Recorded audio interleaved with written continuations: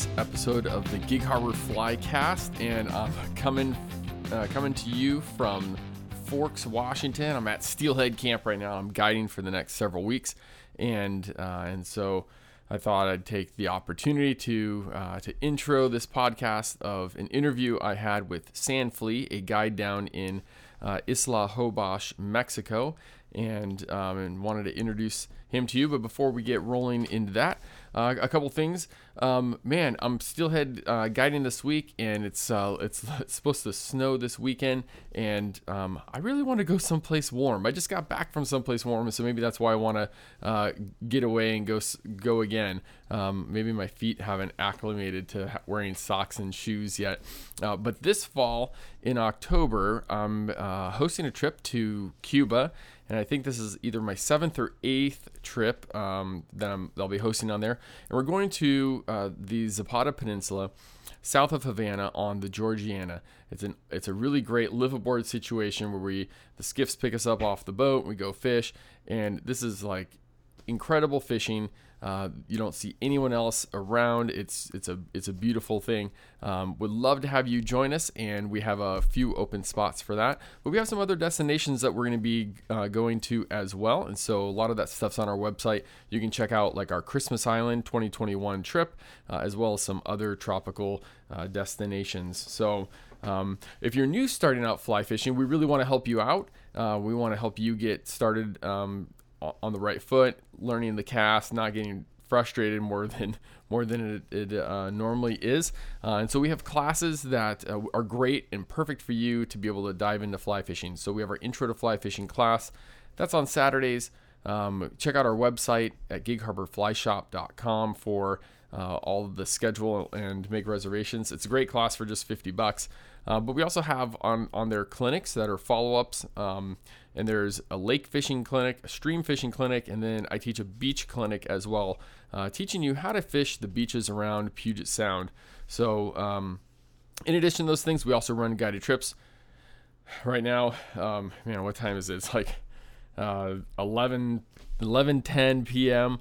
And so I'm getting ready to call it a night. I'm steelhead guiding in the morning, but we have a lot of cutthroat guided trips available for fishing Puget Sound from either the beach or from our fleet of Hobie kayaks. And so make sure you get scheduled in for that stuff for this summer. It's a lot of fun. That's our most popular guided trips from the whole year. So diving into our interview for today, I had the opportunity to fish with, I would say he's a legendary guide in the fly fishing industry, named San Flea, and it's a nickname that his dad gave him, and he tells the story.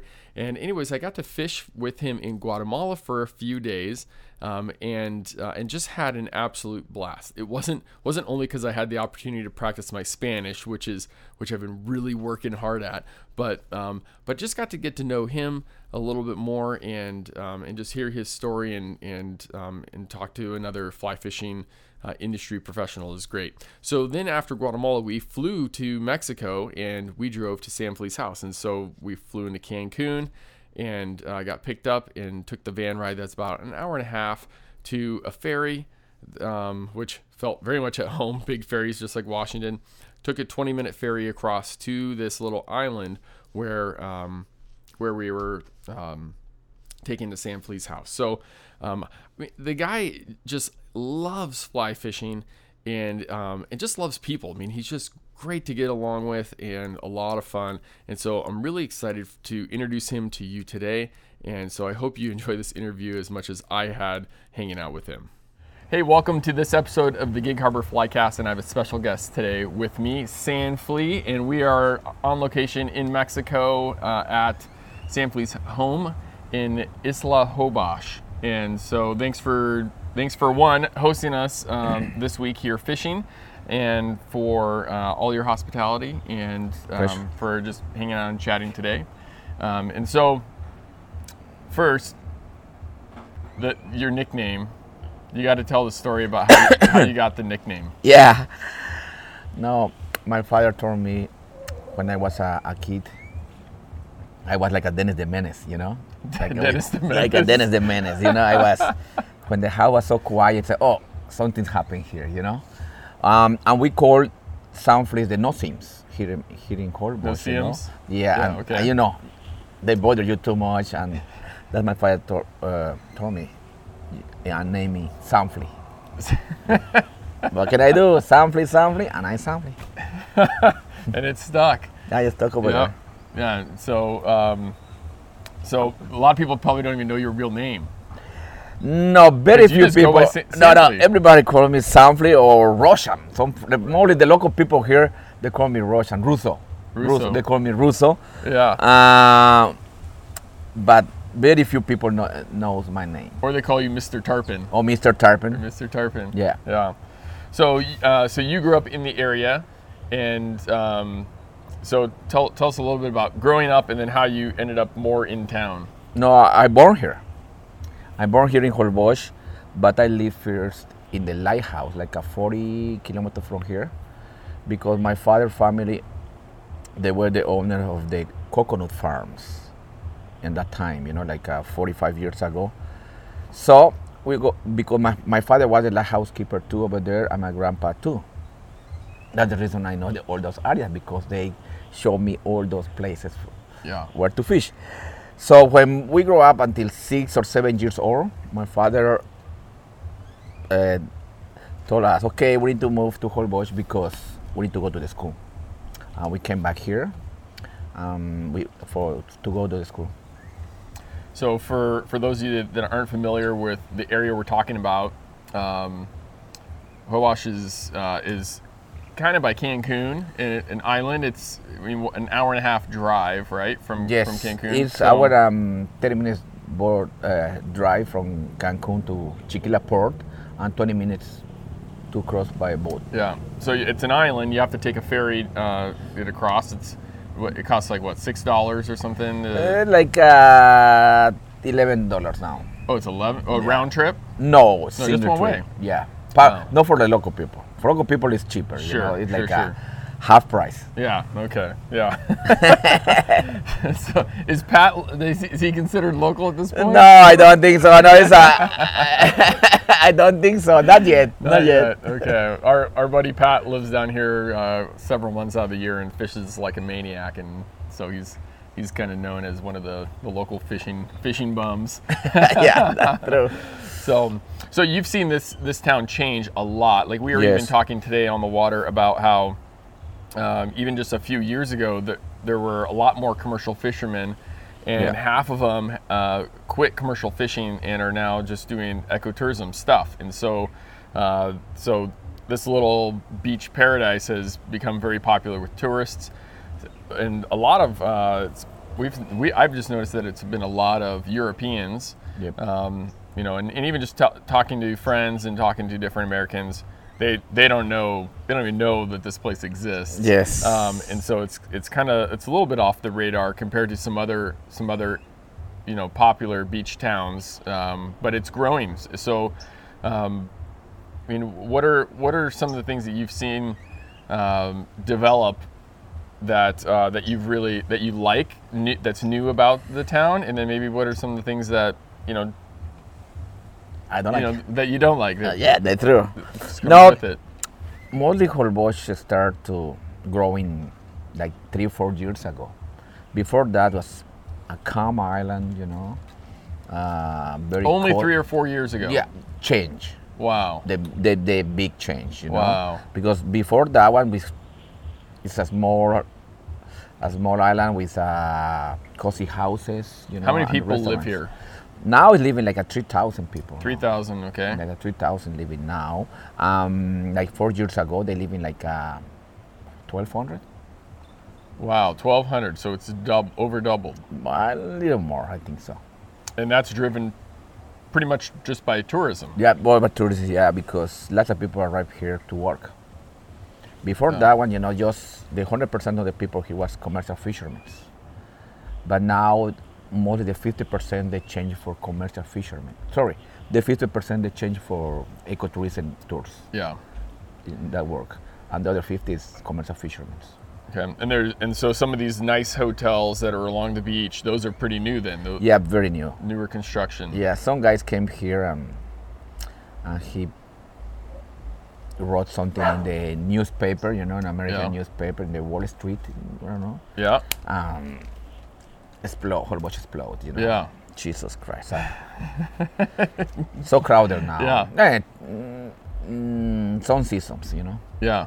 Yeah. So, but I guess, so some of the good things about that is that there's local economy, there's money coming in, and so commercial fishing is really tough to make money. Yeah, it's very tough, but that's good for the economy from the island, you know.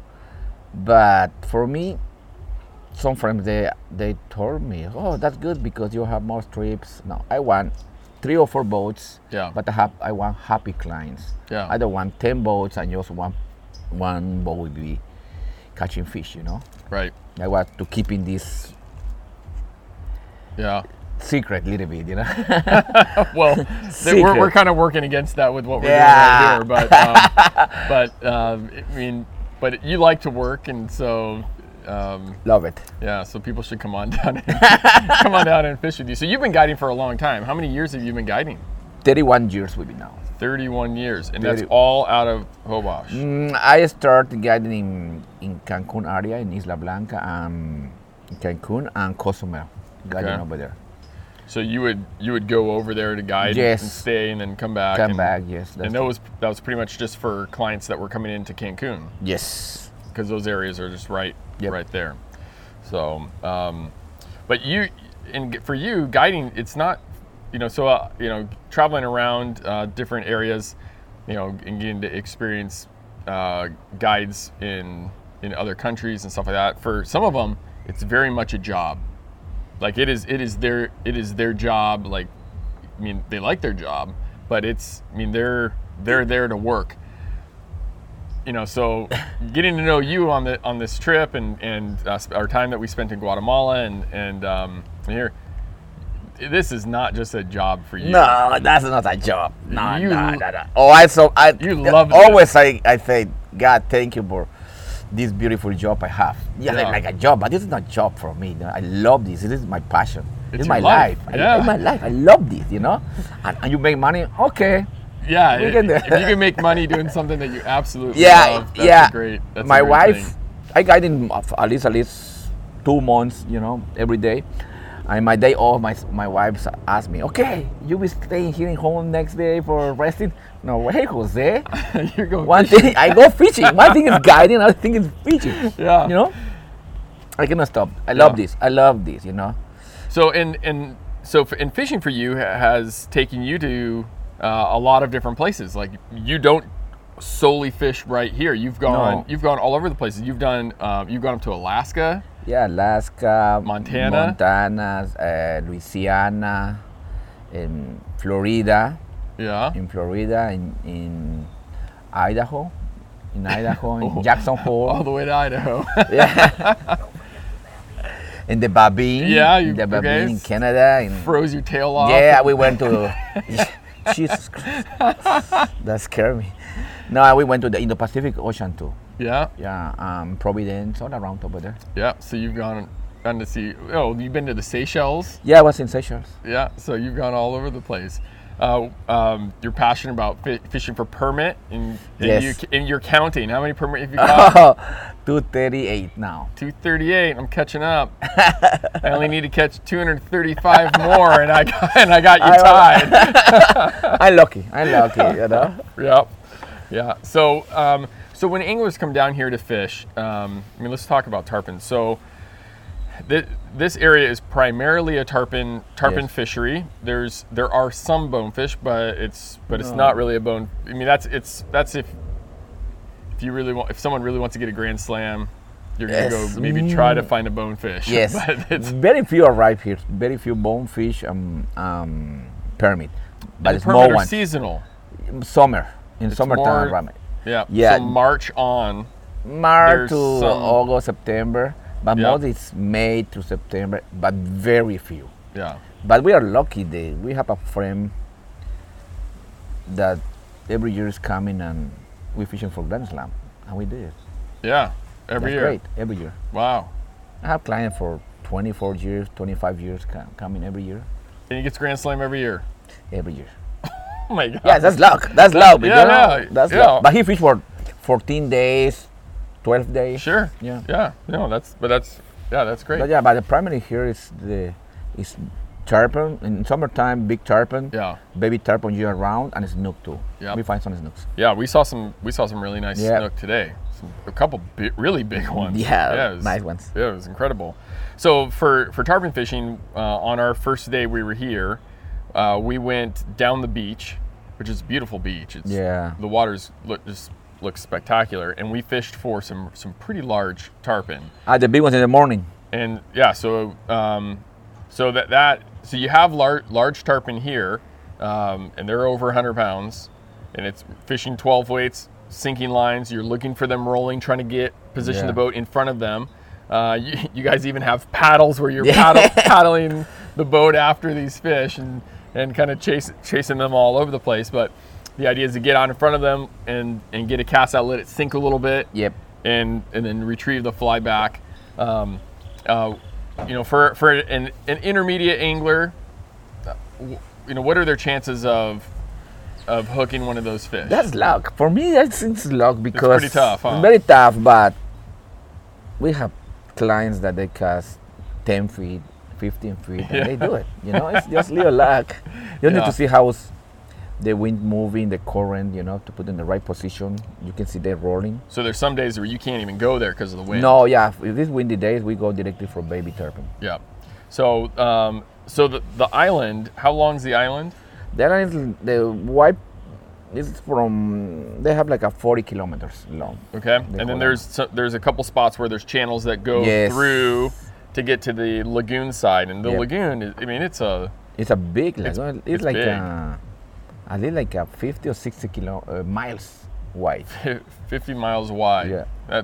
That's a lot of habitat for tarpon. Lots of habitat. So one of the things that I saw on Wednesday that I thought was really cool was there were a couple hundred tarpon that were out of the mangroves on like the flats, and they were just rolling and moving around slowly, and so we were chasing those fish, and I couldn't believe how many fish there were. Yeah. But they weren't the large ones that were offshore, and so most of the fish that you're fishing here, what's an average size fish?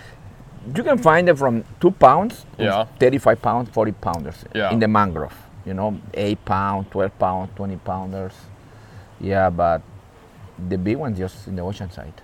But I'm surprised how many fish I've seen here that in the lagoon that were 25, 30 pounds.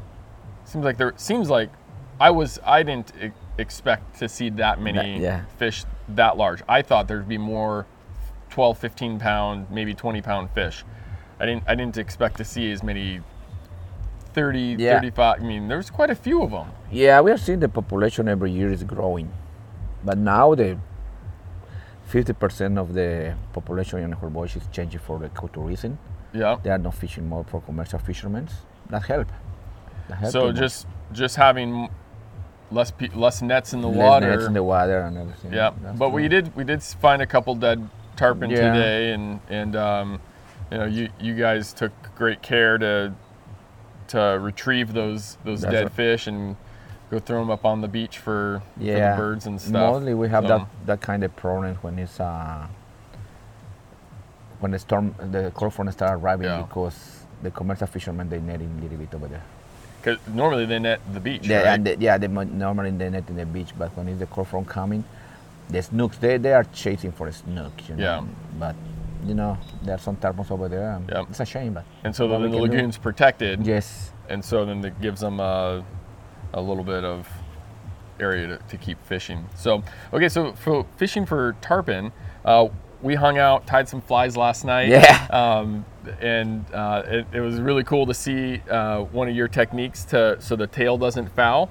You punched a hole through a magnum strip of rabbit and then fed the mono through the tail and looped up. A lot of times people will loop the loop around horizontally around the back, but you had it come up and over, and I fished that fly today. Yeah. And that fly didn't foul up. It kept it straight. That was a really cool technique. Cool. But I noticed that the hooks that you're tying on, they were a Gamakatsu hook, and they're a little bit lighter weight hook than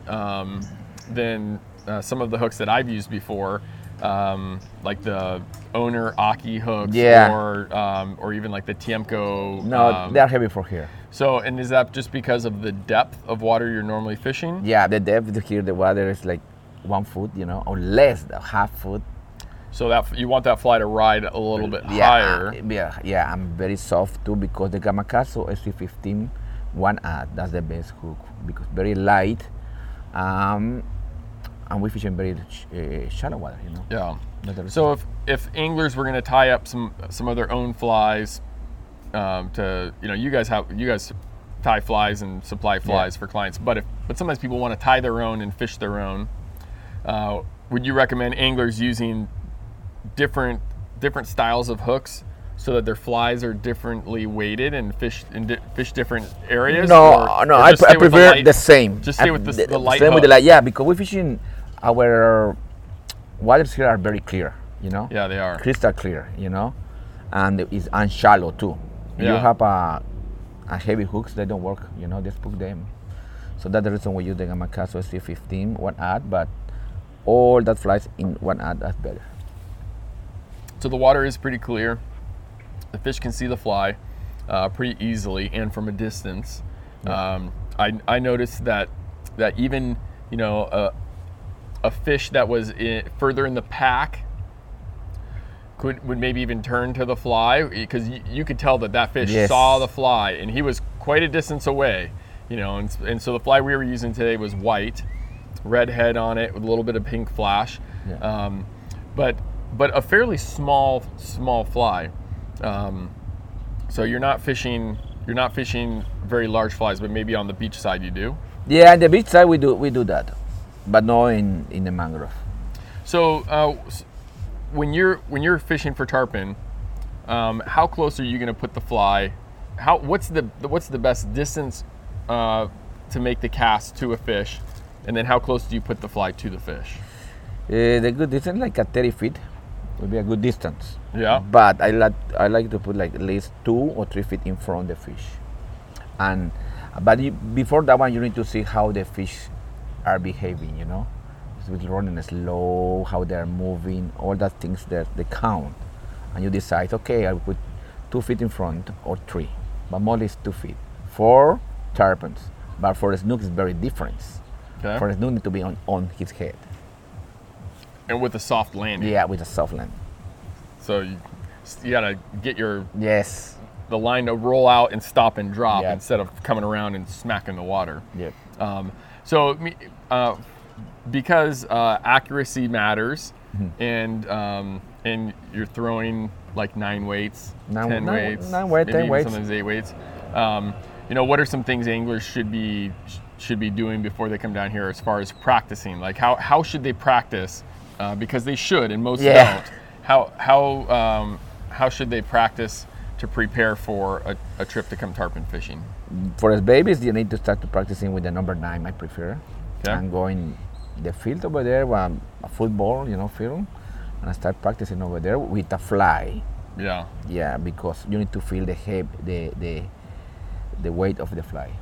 Yeah, one of the things that I noticed was the leader that we were fishing was much longer than I'm used to. And so we were fishing like an 11-foot 11-foot leader, crystal clear water, and that takes practice. Yes. Not only to get the whole thing to roll out for you, but the other part I noticed is casting at the mangroves. I'm used to fishing like a 7-foot leader, and so I know how much fly line I have out when I make the cast, and the fly's going to turn over and where it's going to land. But now I have 4 feet more leader material, and so I go to make my cast, and I'm in the mangroves, and I'm like, the longer leader keeps going off because I can see the fly line. I know what the fly line's doing. That's true. And so anglers should practice with the longer leader, practice at home, rolling that thing out, and accuracy counts. And that's true. Hey, thanks so much for joining us today on this episode of the Gig Harbor Flycast. Can you do us a favor and leave us a review? It's a brand new podcast, and we would love for other people to discover it. And leaving a review helps people find that a lot easier. Make sure you subscribe to it on whatever channel you get your podcast, whether it's on Stitcher or Apple or whatever it is. Make sure you get all the updates because we have a weekly podcast that comes out. We have some really great stuff that's coming up. In fact, what's coming up is that we have an interview with George Cook, and he's the Sage Fly Rods rep, and he's going to be talking about something new from Sage that's coming out. And we also have Brian Bennett on the show that's coming up. And Brian is the brains and creator of moldychum.com. And Brian's a great friend and is one of the smartest people in the industry that I know. So thanks for joining us today. Make sure you subscribe to keep updated with everything we got going on. And hopefully we'll see you soon.